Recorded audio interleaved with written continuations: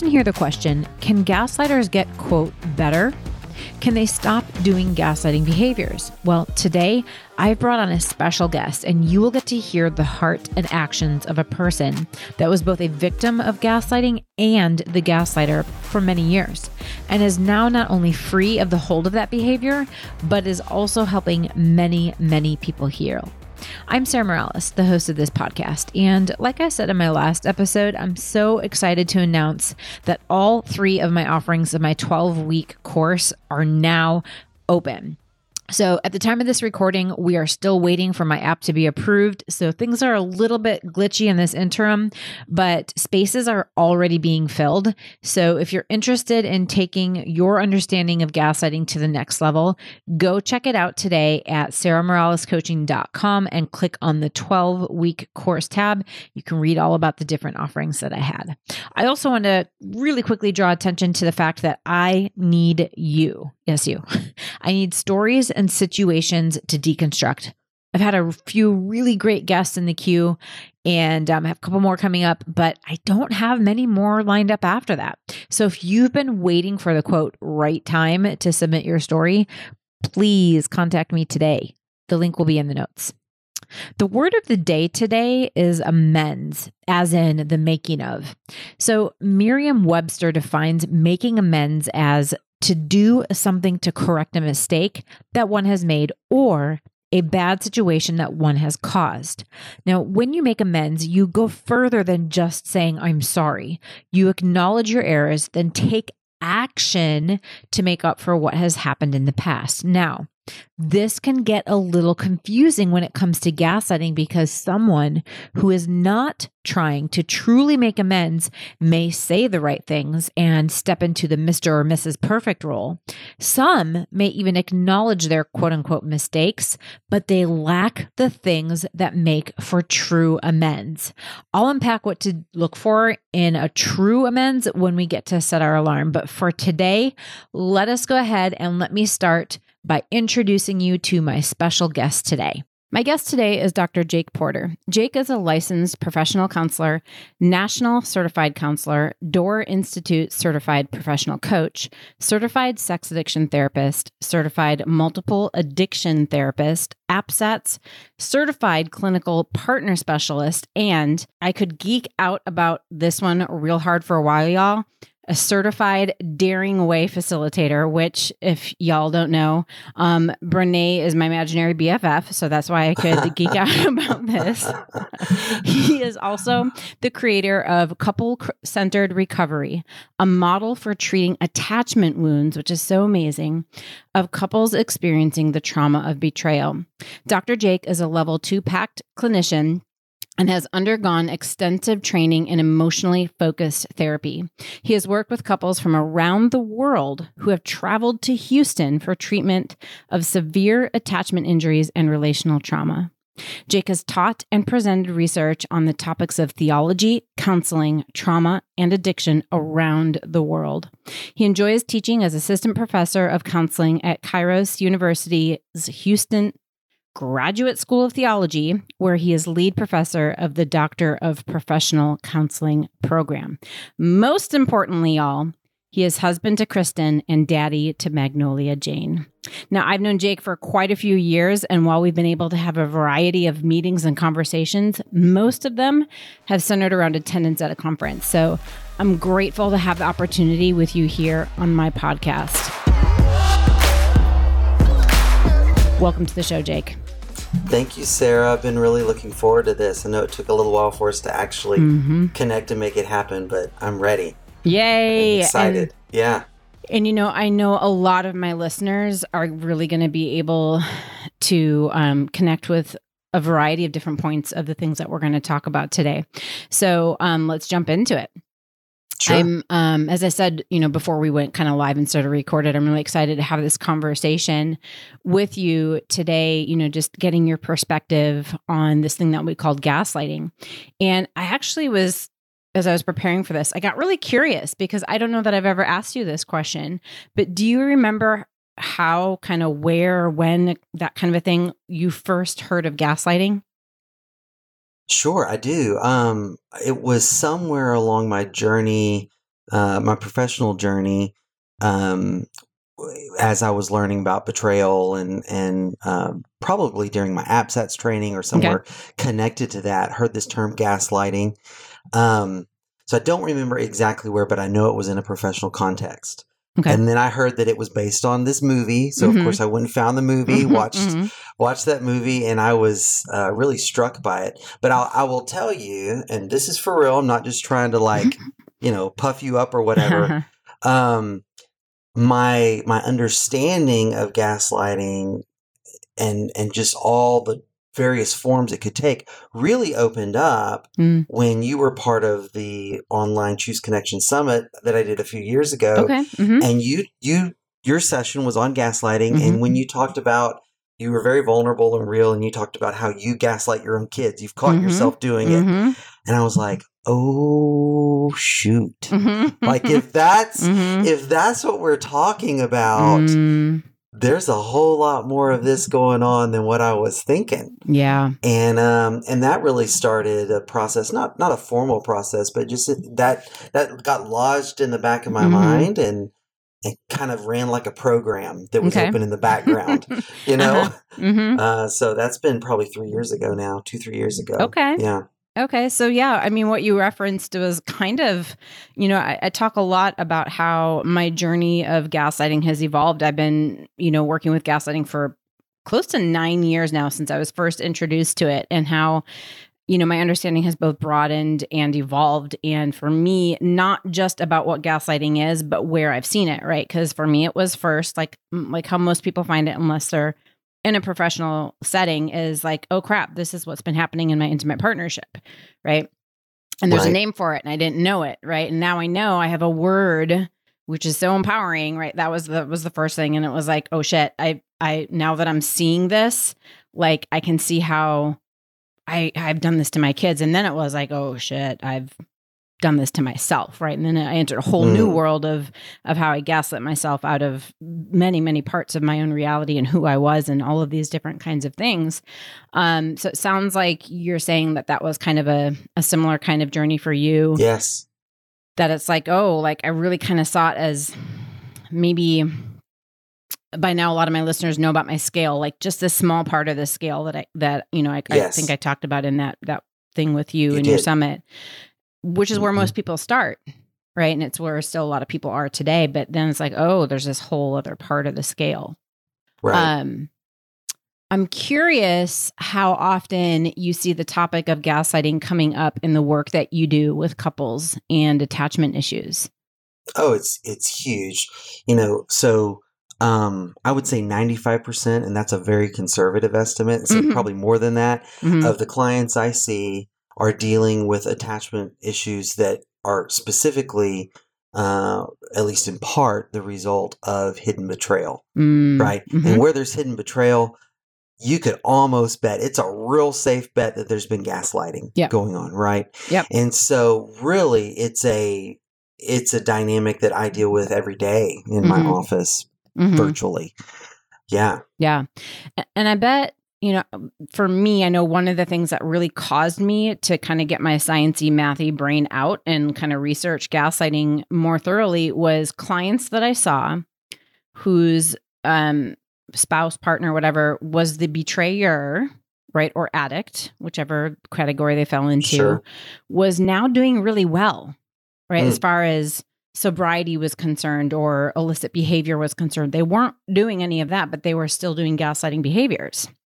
And it really, it caused them to really kind of be hooked by trauma over and over and over again, because they were like, well, I don't understand. If they're still gaslighting, then they must still be acting out, or they must still be betraying me or whatever, right?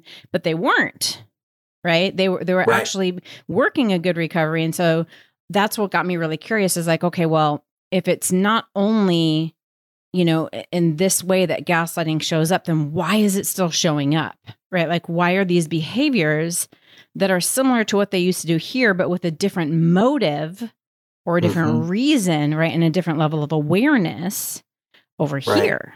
And so that's what one of the primary motivating factors I saw for myself when I was like, I gotta figure this out. Like I gotta dig deeper because this is not helping my clients the way that it could be. Like if I could help them see it differently. So, Sure. I'm curious. Yeah. I know I'm putting you on the spot. Do you have any examples or a story that conveys a common situation that you might see in the work that you do?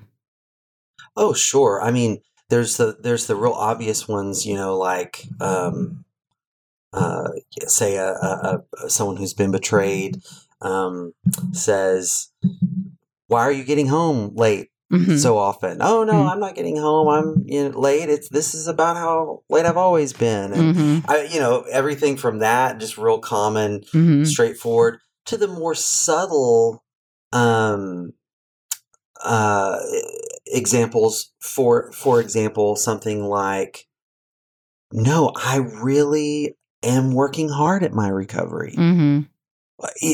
Where maybe this person, he or she, whoever, is checking the boxes and doing the things, but their partner has this gut sense that they're Mm-hmm. just going through the motions. Well, Mm-hmm. you can't really prove that. And in fact, the objective data might even be in the one who's doing the gaslighting in that person's favor, Yep. but there's an internal disconnect, right? And the partner is picking up on that, Mm-hmm.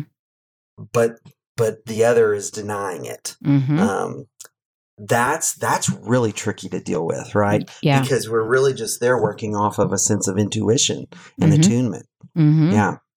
That's interesting because you bring up the attachment piece. And I know when I go to the kind of more unaware gaslighting that people might do, I make up a couple is having issues, especially if someone has like an insecure attachment, right? We're going to start geeking out about attachment stuff, right? Like if someone has an insecure attachment and their person, needs space after an argument or whatever, right? And that triggers their insecure attachment. Like, wait, you can't leave me. Like, you can't have space. That makes me feel like you hate me or, any of those types of things.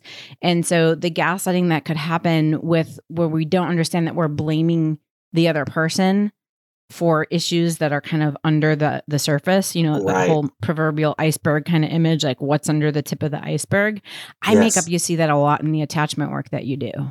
Absolutely. Absolutely. And I actually think that most of the time, I'm very hesitant to say always about anything, but I think that the vast majority of the time, what we're dealing with is that someone has a very core wound around reality is actually what I would call it. And so I'm drawing here from the work of Pia Mellody, if people are familiar with her and her post-induction therapy model. She talks about 5 core wounds, core issues that come up developmentally through relational trauma when we're young. And one of them is that the nature of all of us, every person is born imperfect. Now, she would also say perfectly imperfect, but the reality is none of us is perfect, right? We're going to misuse words when we're learning to speak, and we're going to spill our milk when we're learning to hold a cup, and we're going to fall down, and that continues on. And what happens is when a child, whether explicitly or implicitly, receives the message that it's not okay to be imperfect, then they're going to have a problem with dishonesty. It's a necessary result, right? Yeah. Because if I think the reality is that you expect me to be perfect, and I know that the actual reality is that I'm not, what other choice do I have? Right. But either embrace the fact that I'm terrible, horrible, no good, very bad person, or put on a false front and do whatever it takes to preserve what I think is your image of me as perfect. Right. Right. Right. And so, yeah, I mean, and so much of that, that's the root. Yeah. No, go ahead. I was going to say, so much of that happens at the subconscious level too, right? Like it's a reflex. Exactly. It's reflexive. Yeah. So the partners that are out there that are curious about, this kind of thing, like it takes a little while to reprogram and to rewire those automatic defenses. And that's why you could potentially see gaslighting behaviors still showing up, even though they're not actively trying to lie or manipulate or deceive you in any way. No, it is so it's happening so quickly in the other person's, Yeah. brain and nervous system. There's no choice involved. Now, I want to be clear about this. I talk about this a lot with my clients. These automatic reactions, we don't choose to do them, but we can choose not to. Now, that's a subtle distinction, but I think it's really important. Super important. I don't choose to do the automatic behavior, but I can choose not to with awareness, with practice, with, right?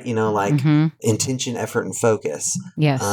Over time. Yes. That's so good. I've heard it described as broadening our window, right? Yes. Like the pause. I can't remember if that's a Brene Brown thing or not, but basically the pause between when the stimulus happens, that's that kind of triggers that, right? Yep. And the pause before we actually utter something, and learning how to broaden that window of pause. We can't help maybe the initial thought, which might be that defense mechanism, which would be a gaslighting response, right? We can't necessarily help that comes up, but we can make a window long enough and big enough so that we can choose to not respond with that, even though it came up, and we can respond with a healthy response instead. Exactly. Correct? Yeah. That's exactly right. Awesome. Well, that could be a whole nother podcast. We should probably get to what the topic was about today, which, I know not all of my listeners, but definitely a large majority of my listeners have either a church background or currently go to church in some way. And so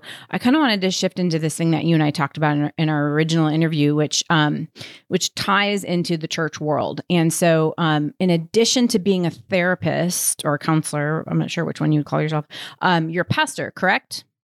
I was. You were. I was a pastor for 13 years. Okay. Until 2017, I began doing clinical work full time. Okay. Gotcha. And this story today's topic kind of ties into both your childhood and that time that you did spend. How long were you a pastor? For 13 years? I was a pastor 13 years. 13 years. Okay. Yeah. You just said that. 13 years. And I know that you and I had talked about at some point you began to realize that you had experienced some gaslighting growing up in the church. Is that true? Is that accurate? That is accurate. Yeah. Yes. Can you expound on that a little bit? Yeah, I can. And I can, as I prepare to do this, I can feel coming up within me this part of me that wants to protect these people who I dearly love, and make all the disclaimers. I don't think they did it on purpose. All of this, which is true. I don't think that's the case. Still, though, looking back now, I do think that there is often in some faith communities a gaslighting atmosphere at work. Okay, and the biggest example of this that I think takes place around is kind of what I was saying earlier about that reality issue of our own imperfection is when everyone's got that front-facing persona that they're okay. So you ask someone, how you doing? And the standard and expected response is, oh, I'm blessed. I'm blessed. Right? Yes. And so it's like, gosh, does anyone around here have a problem? Now there was a small list of acceptable problems, right? So for example, someone dies. Okay. We'll grieve with you around that. It's okay. Or, a child, like a child is wayward or something like that, Right. Oh yeah, because that's a good way to actually scapegoat someone else and look at the problem of someone out there. But where were the people struggling with depression? Right. And crippling anxiety, and where were the people who were just being honest that, hey, our marriage is hanging on by a thread? Yeah. Right? Yeah. And here's this community that is supposed to, that claims to be a place where people can come and bring their burdens, right? And have others bear their burdens with them. And yet no one's being vulnerable. And then when someone ventures out and does, that causes all kinds of anxiety in the whole system. And we've got to tell this person they just need to pray more, read their Bible, trust more whatever it Yeah. is. Right? Yeah. And that this isn't the place for that, whatever that is that they're trying to bring in. Yeah. Yeah. I remember too, I think in line with what you're talking about, and this happened, I don't know, man, probably less than 7 years ago when I was still kind of running some groups outside of a church. And, you know, I remember one of the ladies, and again, not to bash or just to use these things as an example, because we're trying to highlight the unaware, right, side of gaslighting so that we can all do better, right? But I remember this woman talking about how she was feeling angry with something her like husband was doing. And so she was asking the other ladies in the group to, you know, to pray with her that like God would take away her anger, right? And I'm just like, or maybe you're supposed to be like inside, right? Because I wouldn't have said it to her then. I'm like, or maybe you're supposed to be angry, right? Like maybe this isn't a feeling that God is supposed to take away from you or relieve you from, right? Like, and so there, it's kind of like not only were there acceptable struggles, I feel like especially anger. I don't know about you, but in the kind of culture, church culture that I grew up in, anger was okay, but it was only pretty much righteous anger, right? Like Jesus when he tossed over the tables. Like it's only if you're like calling out other people's shit can you be angry, right? It's like not if you're angry about some injustice against yourself, right? That's right. You're supposed to turn the other cheek, and you're supposed to like do all of these things. Forgive. Yeah, right. And it was like, so speaking of gaslighting, right? Like per my definition is anytime somebody convinces you that your feelings are invalid. Yeah. Right? That's right. So our feelings are part of our reality. Absolutely. Yeah. That's right. There and again, kind of like to your point, most of the people that we grew up with, I think we're fairly close in age. I might be a little bit older than you, but, you know, they're like, what, how many years has the same kind of messaging been propagated, right? So to where we're going to go next, like they were probably told the same messages. So they didn't really know any better, right? Like they weren't intentionally trying to manipulate us and gaslight us to not talk about the things that we're angry about, right? That's right. I mean, it's a cultural norm. I mean, that's the reality. These are cultural norms that get passed down. These messages. I love your example about anger. It's one I bring up with my clients a lot. That really, it's my belief that every emotion has a good, meaningful function. Like there's a reason for every single emotion, and we need to listen to it. Yeah. That doesn't mean we're controlled by it or given over to it, but there's data there, right? Yeah. But I totally got that message. Anger's bad. Anger's dangerous. We can't be safe in relationship if there's anger. You know, but that was not an explicit message at all. No one would say that to me. And yet something in the atmosphere, right? Is implied for sure. Carried that message. And it's formative, right? So if you grow up in one of these communities, this is a formative influence on you and who you are and are becoming. And so it's absorbed within us without our knowledge. Yeah. And there's so many of those things. I think I love the way that you said that, because there are lots of things that I will talk about when I'm talking about gaslighting that, you know, I love the list and all these things that people will put out there about, you know, like common gaslighting phrases. But I've found some of the most potent gaslighting is more what's missing than what's actually overtly said. And also kind of the underlying energy that you experience around things that are being said. Right. So I know I've talked about it before in other episodes where there was so much dysfunction around the topic of sex and sexuality in the very conservative Christian culture that I grew up in, right? Where it was so shamed. Right.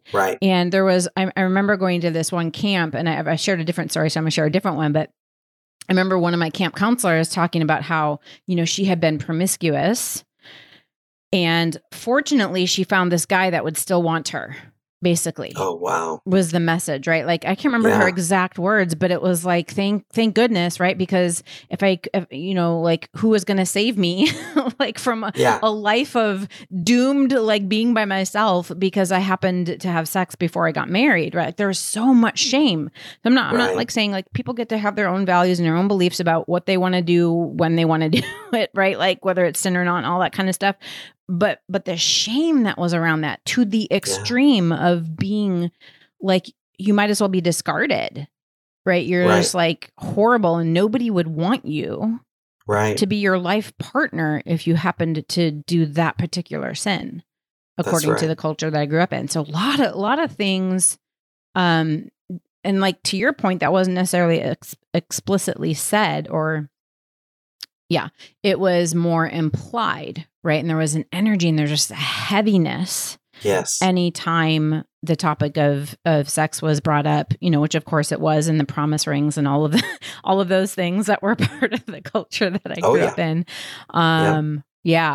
So I'd love to take it into, when you then became a pastor, right? And you communicated to me, which I thought was so powerful. And this is something that I think could be really healing for a lot of people, is that you told me you actually began to realize, like, hold up, like I'm doing this. Like I was unintentionally repeating these patterns and you were unintentionally gaslighting your congregation. Yeah, I was. And I was doing it on a lot of different levels. Okay. A lot of different levels. One was just sort of propagating the culture that I came up in, and that now I'm a leader in this culture, and like even non-conscious things, the liturgy, and I don't mean like formal high church kind of liturgy. I mean the patterns of engagement in the worship service process and all of that conveys a message, and even within that, okay, I'll give you an example. Awesome.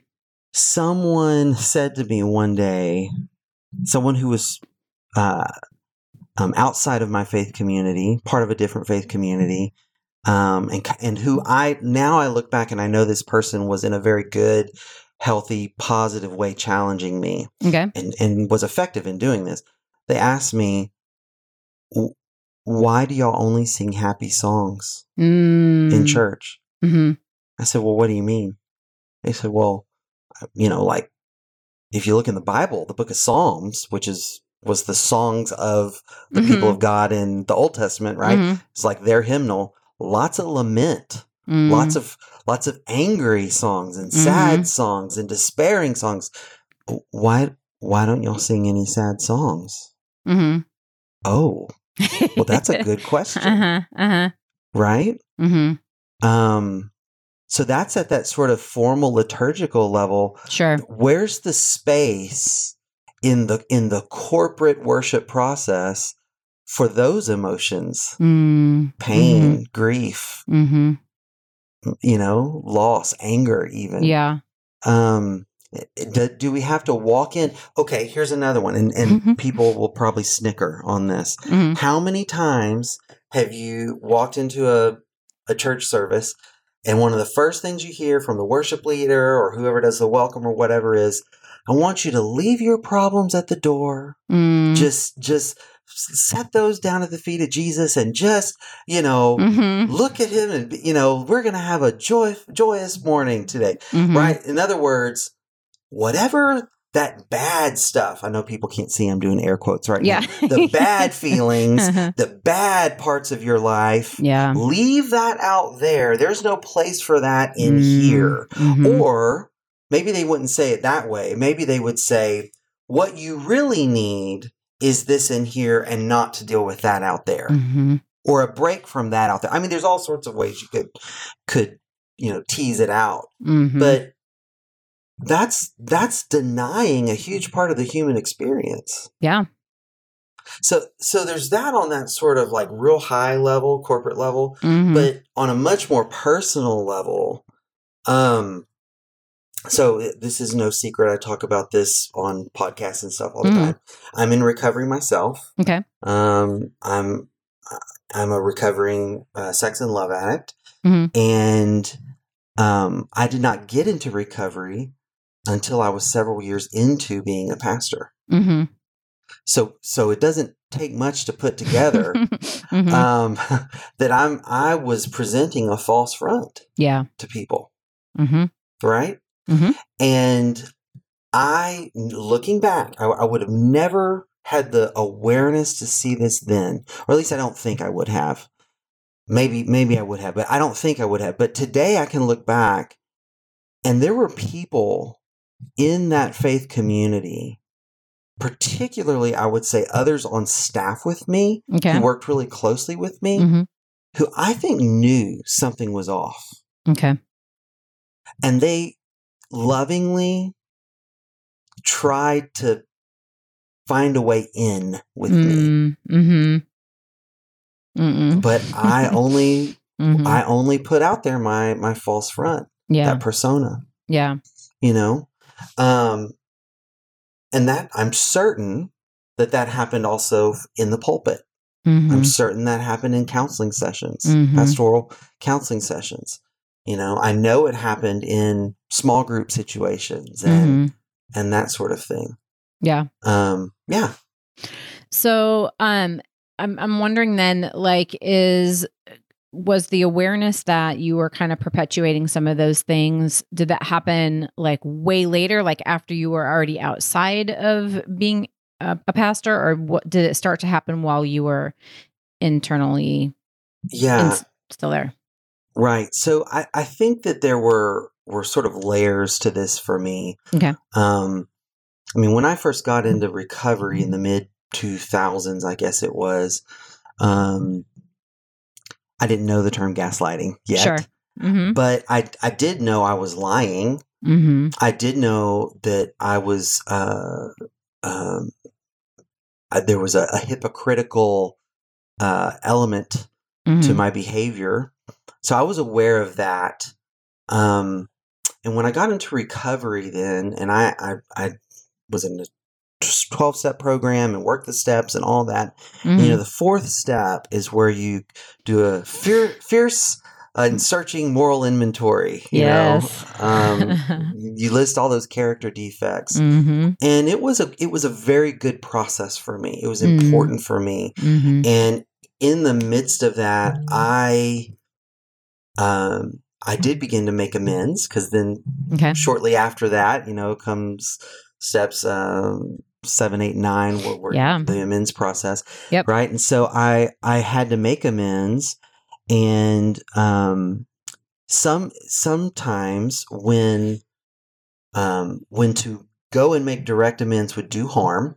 Your sponsor might have you create something called a living amends. So in case the listeners don't know what that is, a living amends is where, okay, I can't necessarily go to that person. Maybe they're dead. Maybe they moved on. Maybe it would do harm to them to bring this up. Or whatever. Now, people also use that as an excuse to not tell their partners things. That is not what I mean. So I just want to be real clear about that. Okay. I'm not talking about using it as an excuse. So a living amends then means I'm going to do something differently in a proactive way in my day-to-day life as a direct sort of response to the wrong I did in the past. And I began to try to make a living amends in several different ways. And all my sermons used to be online. They've been taken down since. But you could actually hear in my tone of voice, in the content of my sermons, a more compassionate, softer, I would say authentic message coming out. And it was a shift that people noticed. I think they chalked it up to me growing up, because I was very young when I started pastoring. I was only 21 when they hired me. Yeah. So I think they chalked it up to growing up, which in a sense I was. But that was one shift that happened for sure. Okay. I love that. So I'm curious, and again, I know I'm giving you a lot of these questions on the fly kind of a thing, but I'm wondering if in retrospect you can see the impact that it had on your congregation, the gaslighting that you did, both the perpetuating of the corporate and the kind of more personal side of things. Yeah. So I think that when you're a leader, there's a reciprocal relationship between you and the group you lead. Yeah. So that you have a formative effect on them and they have a formative effect on you. And at some point, you're just mirrors of one another. Does that make sense? Absolutely. And so, when I look back now, I think that some of what I would say weaknesses of the church were they fit with my inauthenticity that, of course, the gaslighting grew out of. So, for example, we were a very heady church. Okay. I can see that. Because that fits my personality. I'm a geek, absolutely. Right? But we were a very heady church. Lots of Bible study, not a lot of like deep community, not a lot of prayer, formal prayer, yes, but I've been a part in various situations of prayer that's extremely vulnerable, corporate prayer where people are truly sharing, pouring out their hearts. That wasn't happening a lot, right? And so I think that that when I was up there gaslighting, I was not only withholding reality about myself, but I was imposing on them a template for how they could live out their faith in a way that powerful. Was missing all of reality, because my faith life was missing all of reality. Wow. Yeah, that's good. And eventually I'll share this. So I don't talk a whole lot about this. I'm starting to talk about it a little more. So I was in recovery, had a good run for many years, and then I relapsed. Okay. I was still a pastor, and it was a very painful thing. Yeah, I'm sure. And when I relapsed, so one thing that I wish I had done, and who knows how it would have played out, but when I first got into recovery, I wish I had either exited the pastorate right then, okay, or come out and talked about it right then. Yeah. But only a small group of people, like on a need-to-know basis, chairman of the deacons, fellow staff, whatever, really knew that this was a part of my life, recovery stuff, right? So then, years later, I relapsed, and that was a painful thing. I kind of came to my senses. I doubled down on my recovery, got back into therapy, and about 8 weeks after my relapse, I was probably in a better place than I had been in years, just emotionally, spiritually. It was a real wake-up call. But someone with whom I had shared my story decided that others needed to know my story. And when my story was shared, it was shared in a way that a lot of past stuff and present stuff got all mixed up, and it was a really bad deal. Yeah. So what happened then was the church split actually several times. Okay. And I can see now I had not led them to have a space to deal with an issue like my relapse. Yeah. By withholding that, I actually set up this horrible, painful experience where, it was hurtful to my family because my parents, grandparents, aunts, uncles were members there, and it was really sad. The church split actually more than once. And then, this is the first time I've ever talked about this publicly, but I'm going to go there. Thank and you. then they brought in another leader, and guess what that leader did? Gaslit the hell out of them. It was crazy. And then now I'm on the outside looking in, and this guy is telling them things about me and what I taught that were not true, and telling them things about like the history of the denomination and all this stuff that were just like categorically not true, trying to get this church now to,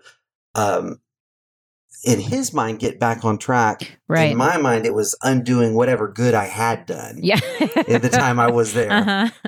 But it was a total gaslighting experience. And they just went along with it. And guess what?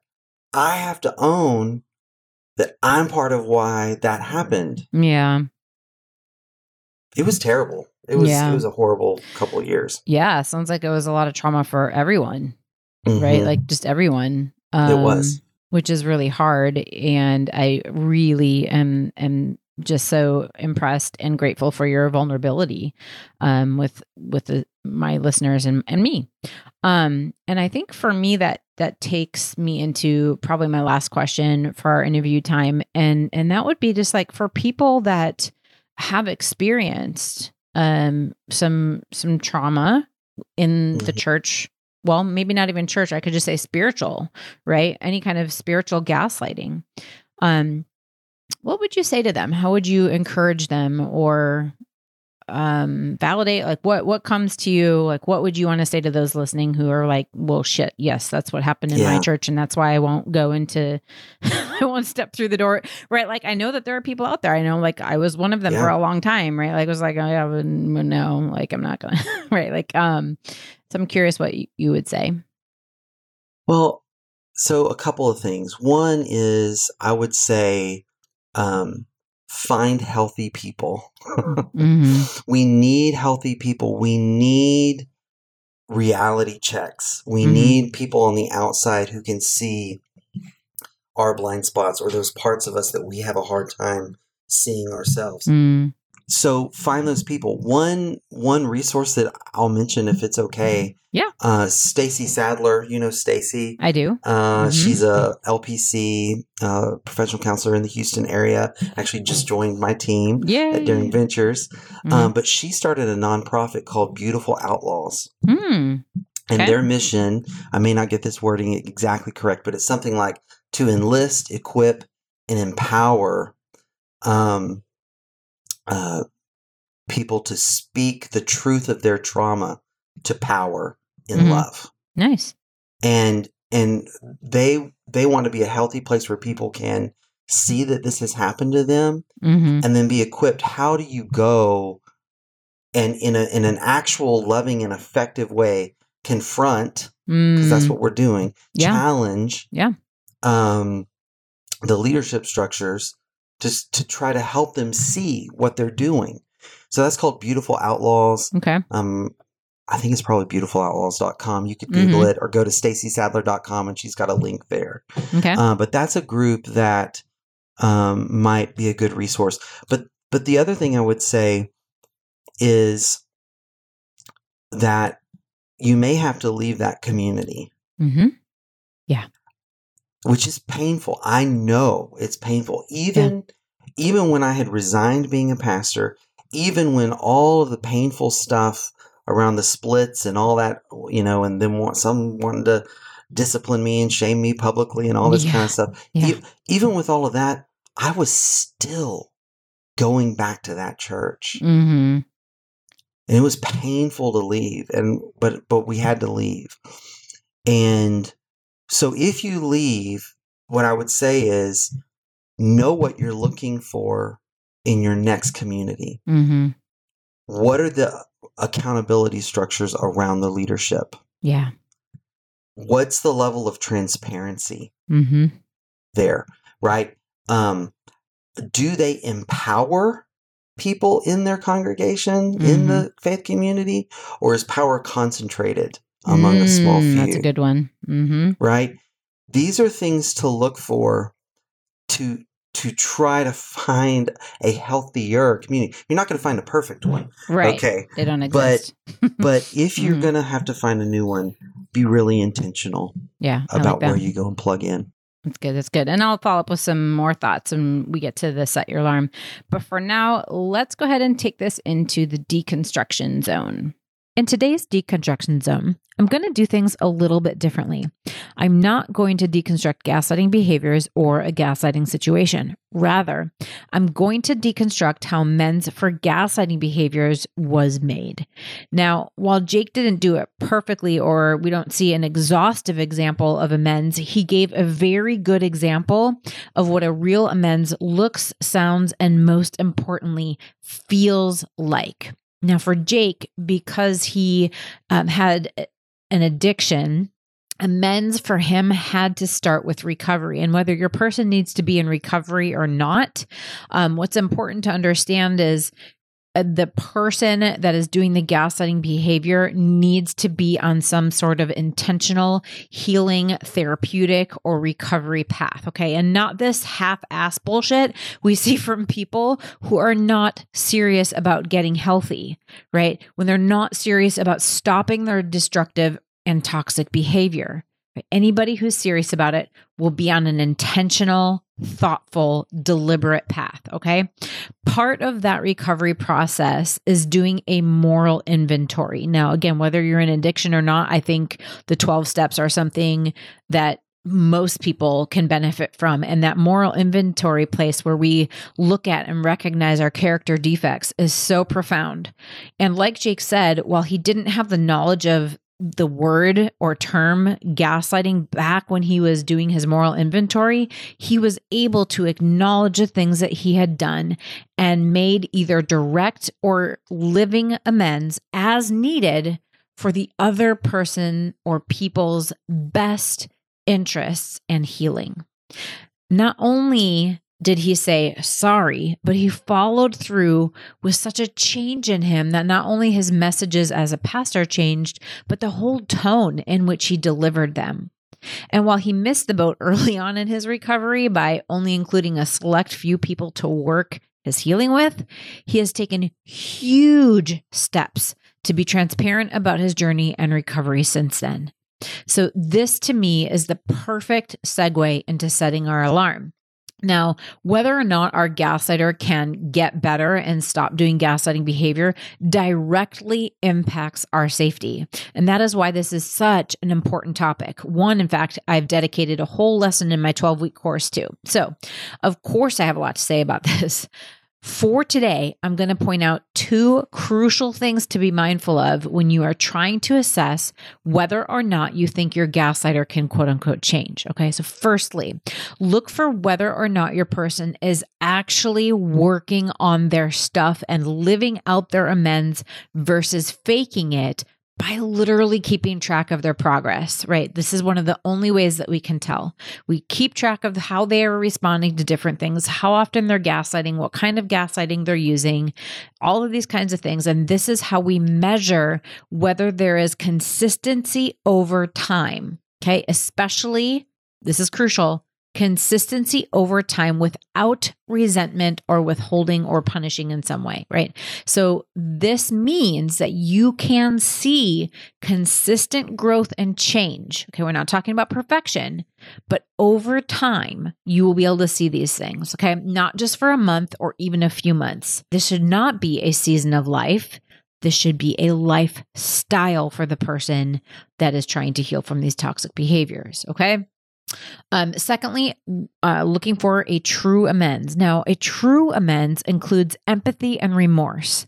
None of this, I'm sorry you feel that way, full stop, bullshit, right? Like this, like kind of detached, I'm not responsible for your feelings, therefore all I have to do is say I'm sorry. No, that's not enough, right? That lacks empathy and remorse, right? That's a pacifying statement, and that's why it's gaslighty.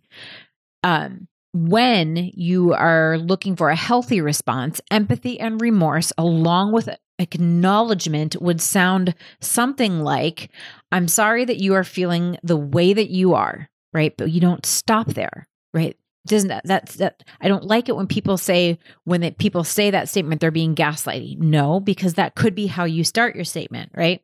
I'm sorry that you're feeling the way that you are. I can totally see how my behavior in the past would stir up that feeling for you and how it would sound like I'm trying to gaslight you even now.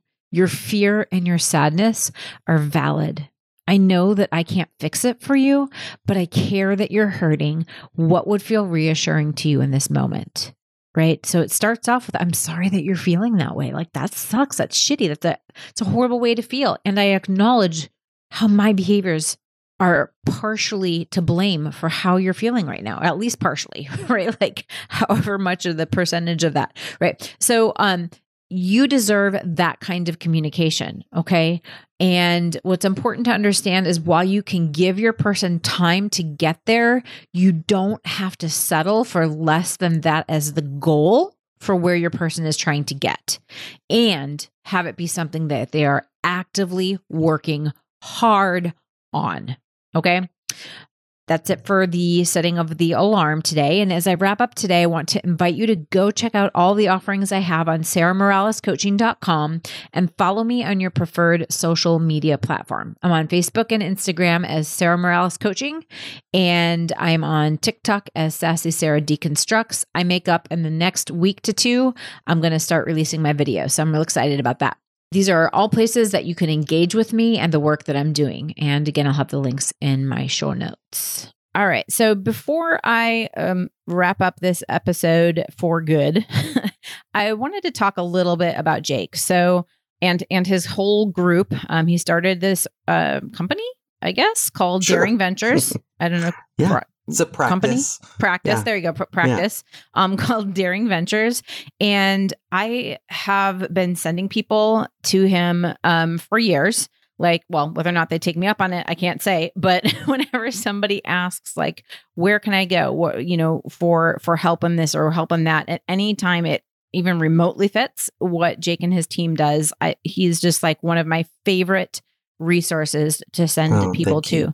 Oh, of course. Well deserved, sir. You've worked really hard. And, we can see through this episode today, like, you've gotten there because you've done the work. You've gotten to know yourself and be vulnerable and be okay, like owning your shit instead of letting shame consume you, and all of the things that we look for when we look for how do we know if somebody's healthy. So Thank you for showing that, right? Like, thank you. Healthy people it might be hard, but we can talk about our shit, right? Like, right. And so, so thank you for being a great example for a lot of people out there. But I wanted to give you just a couple of minutes to let my listeners know, how would they know if they should go and find you? Like, I'll have some links in my notes. But what are some things that you're really excited about, or maybe some like programs that people typically seek you out for? Yeah.